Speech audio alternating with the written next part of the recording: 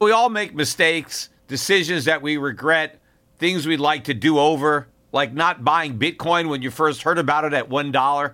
We all carry around different stresses, big and small. When we keep them bottled up, it can start to affect us negatively. Therapy is a safe space to get things off your chest and to figure out how to work through whatever's weighing you down. At times, therapy has helped me and my loved ones in many ways. Therapy isn't just for those who've experienced major traumas. With the right guide, you can discover effective strategies to minimize distractions and truly connect with your needs, setting the stage for a more balanced life. If you're thinking of starting therapy, give BetterHelp a try. It's entirely online, designed to be convenient, flexible, and suited to your schedule. Just fill out a brief questionnaire to get matched up with a licensed therapist and switch therapists anytime for no additional charge. Take a moment. Visit BetterHelp.com/gold today to get 10% off your first month. That's BetterHelp, HELP.com/gold.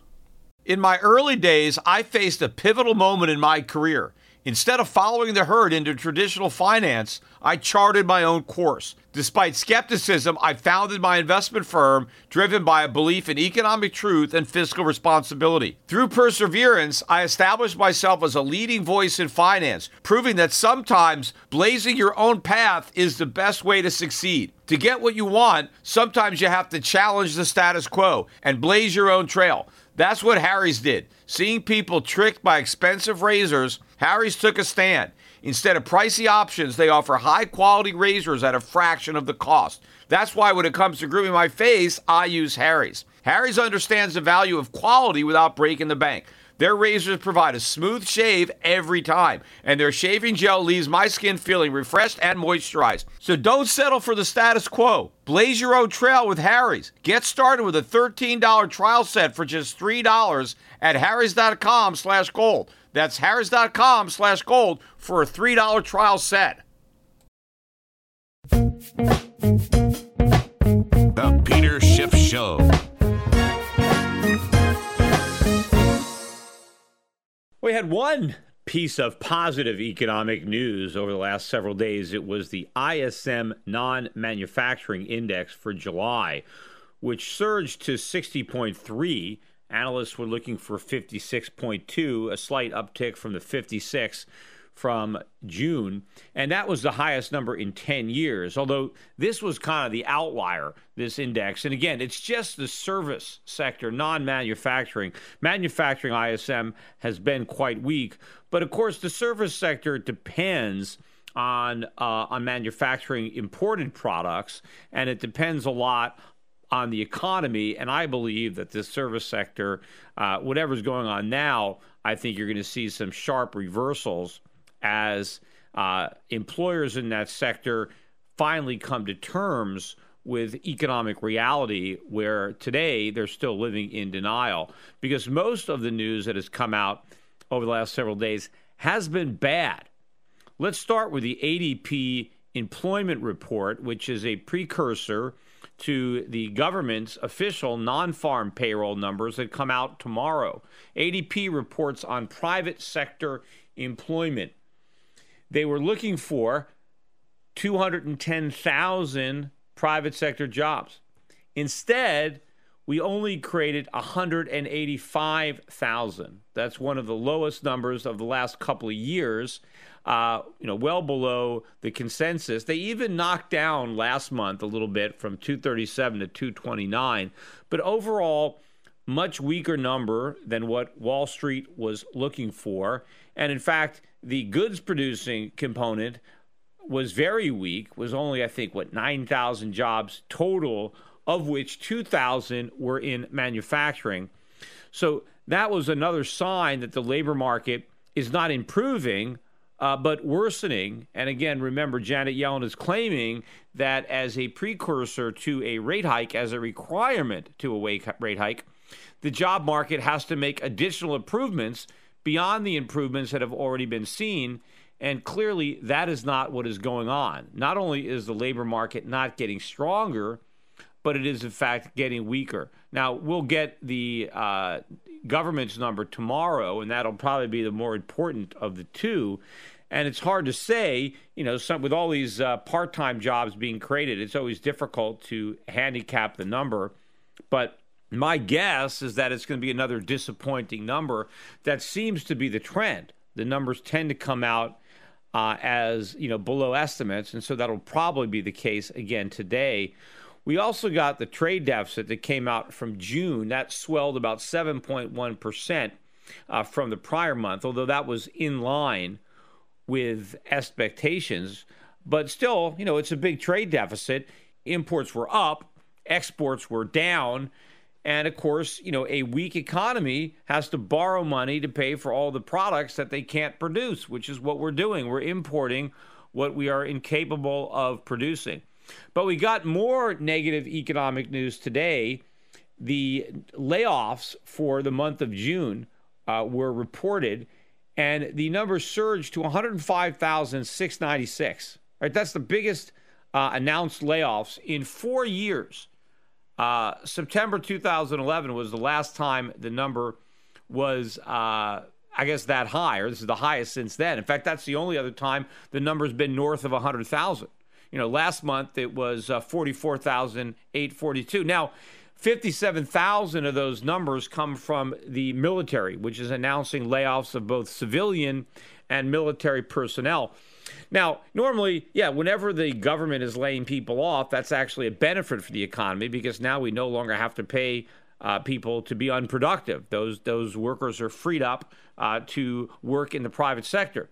Problem is there's not going to be jobs in the private sector thanks to the government. The government was borrowing money to employ them in the government sector, but that's not going to happen in the private sector. So it's just going to be more people that are going to join the ranks of the unemployed, or maybe they won't even be considered unemployed because they'll just stay out of the labor market completely and they'll just disappear from these statistics. If you actually look, though, at the announced layoffs thus far this year, comparing it to the same period last year, it's a 34% increase over last year. And in fact, if you look at all the announced layoffs thus far in 2015, this is the highest year-to-date total since 2009. Now, that doesn't sound to me like a labor market that's getting better. It sounds like a labor market that is getting worse. Remember that long losing streak we had in the Consumer Comfort Index from Bloomberg? Well, it broke it. I think we had 1 week where it wasn't down, and now we're back with another 5-week losing streak. The index, the comfort index, now down to 40.3. It's the second lowest since November. And again, it's the fifth decline in a row on the weekly index. And in fact, for the month of July, I just read this, that the Consumer Comfort Index had its largest monthly decline in 4 years. Clearly, the economy is not getting better.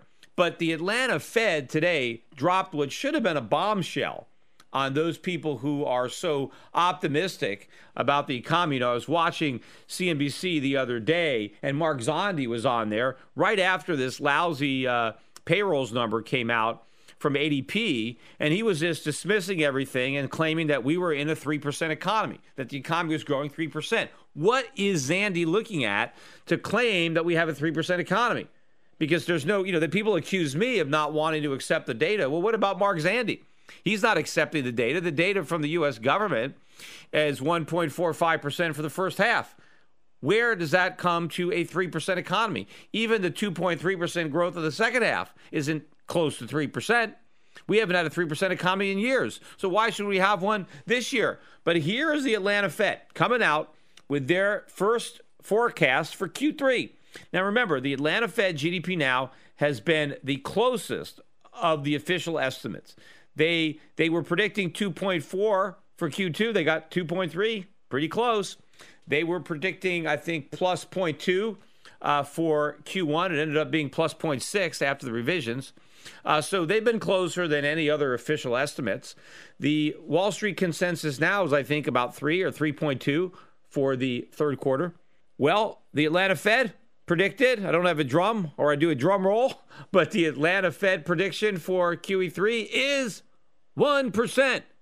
That's it, 1.0 for the third quarter. Now, the third quarter last year was 5%. So we're 80% slower than last year. What a massive decline in growth. And of course, if we do get 1% for the first quarter, we might get lower than that for the fourth quarter because that has been the pattern. The second and third quarters have been the stronger quarters. The first and fourth have been the weaker quarters. So if the fourth quarter is going to be weaker than the third, and the third is only going to be 1%, what's it going to be? Below 1? Is it going to be below 0? Are we going to contract in the fourth quarter? Maybe. Is the Fed going to raise rates in June, given the rapidity of the slowdown? I don't see how the markets can anticipate that. But still, gold was up $5 today. Really nothing. The dollar was slightly lower.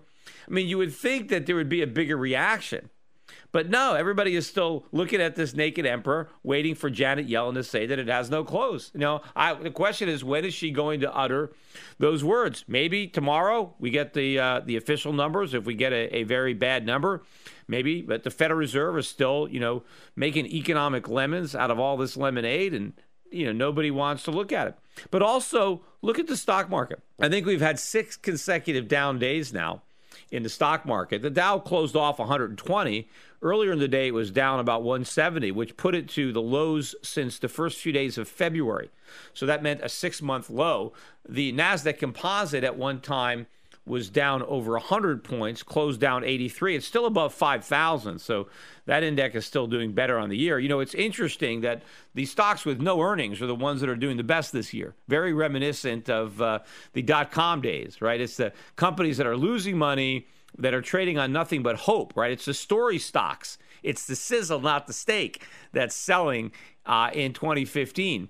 Companies that actually have earnings are the ones that are seeing the biggest pressure on their share price. And I think this is going to continue until the Fed cries uncle, right? Every time we've had a major decline in the stock market, or not even a major decline because we haven't had one of those in years, but when it started to go down and people started to get nervous, right, it's always the Federal Reserve that comes to the rescue. But they can't do that this time unless they want to abandon their rate hiking rhetoric. They can't rescue the markets by talking about QE4 if they're still talking about rate hikes. They got to take the rate hikes off the table before they can put QE4 on the table, right? And of course, I've said before, they never really took it off the table. Everybody believed that they did, but they just don't really look at what they're saying, right? Janet Yellen, again, I'm only going to raise rates if the economy gets better. But there's no evidence to suggest that it has. But the Fed just wants to pretend that it has so it can keep pretending that it's getting ready to raise rates, as it's assuring everybody, if you actually believe what Janet Yellen is saying, if Janet Yellen is true to her words and she says she is data dependent, well, based on all of the data, she's not going to raise rates. The only way she's going to raise rates is if she ignores the data and raises them anyway. Right? But that's not what she's saying. They're not saying we're going to ignore the data. They're saying we are data dependent. It all depends on the data, right? Well, the data is no good, right? Now, the unemployment rate is low, but it's been low for a long time. If a low unemployment rate was going to justify a rate hike, they would have hiked rates a long time ago. So obviously, that's not it. They're looking at other aspects of the economy, yet all the other aspects that they could possibly be looking at are pointing in the wrong direction, right? If the economy is going to grow at the slowest pace of the entire recovery in 2015, why would the Fed raise rates now? What's the point of waiting till the economy is at its weakest and then kicking it in the groin with a rate hike, right? They should have raised interest rates a few years ago so they can be cutting them now. Right? Based on how rapidly the economy is decelerating, normally the Fed would be talking about cutting rates now, right, to stimulate the economy. But they can't do that because they never stopped stimulating it.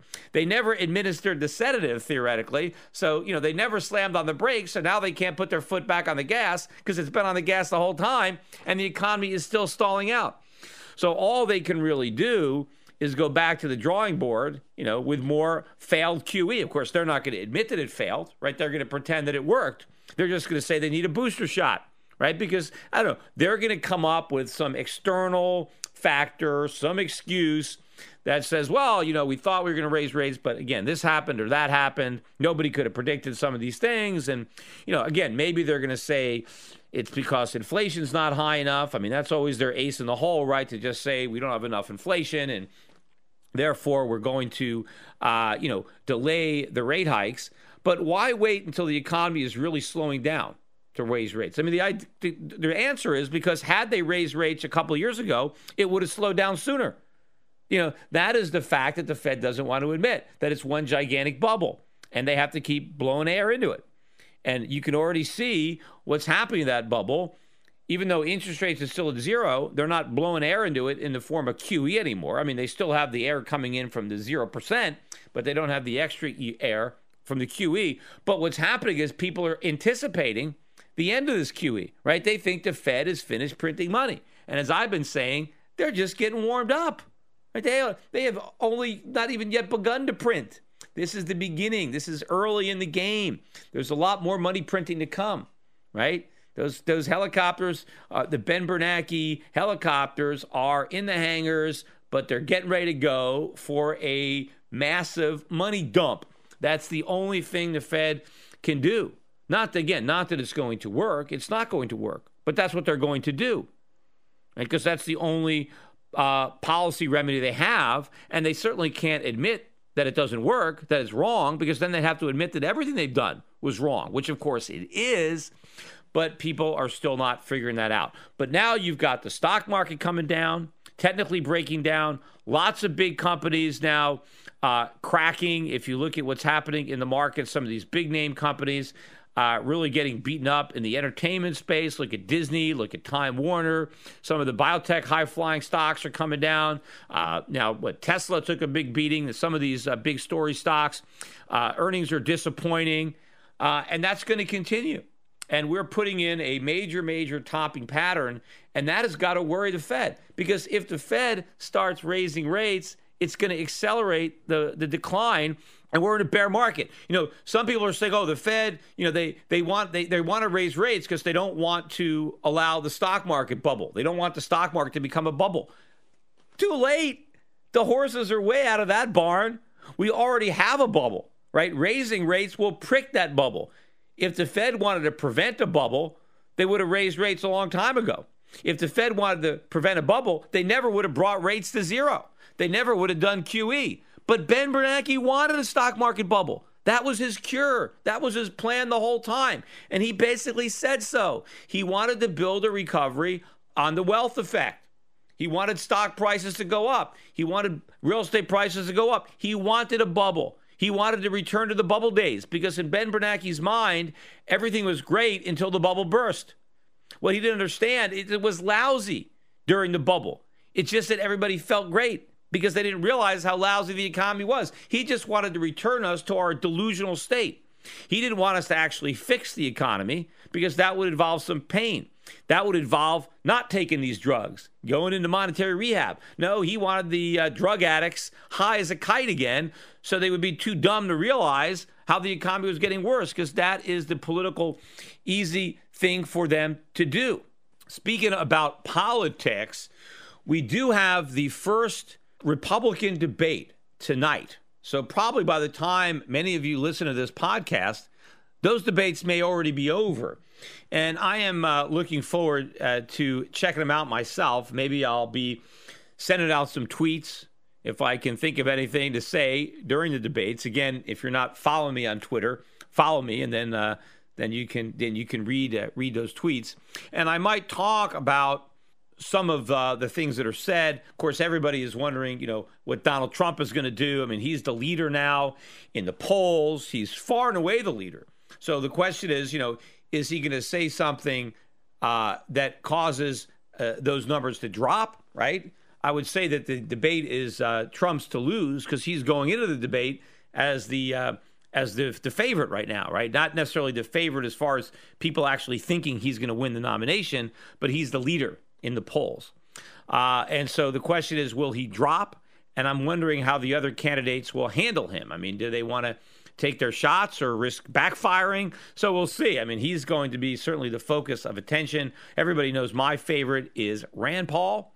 And, in listening to Donald Trump, I think if Donald Trump were to back out, I think the candidate that, that he should endorse is Rand. I mean, one of the things that Donald Trump has been saying that is good is he's been very critical of the Fed, been very critical of the damage of 0% interest rates and quantitative easing.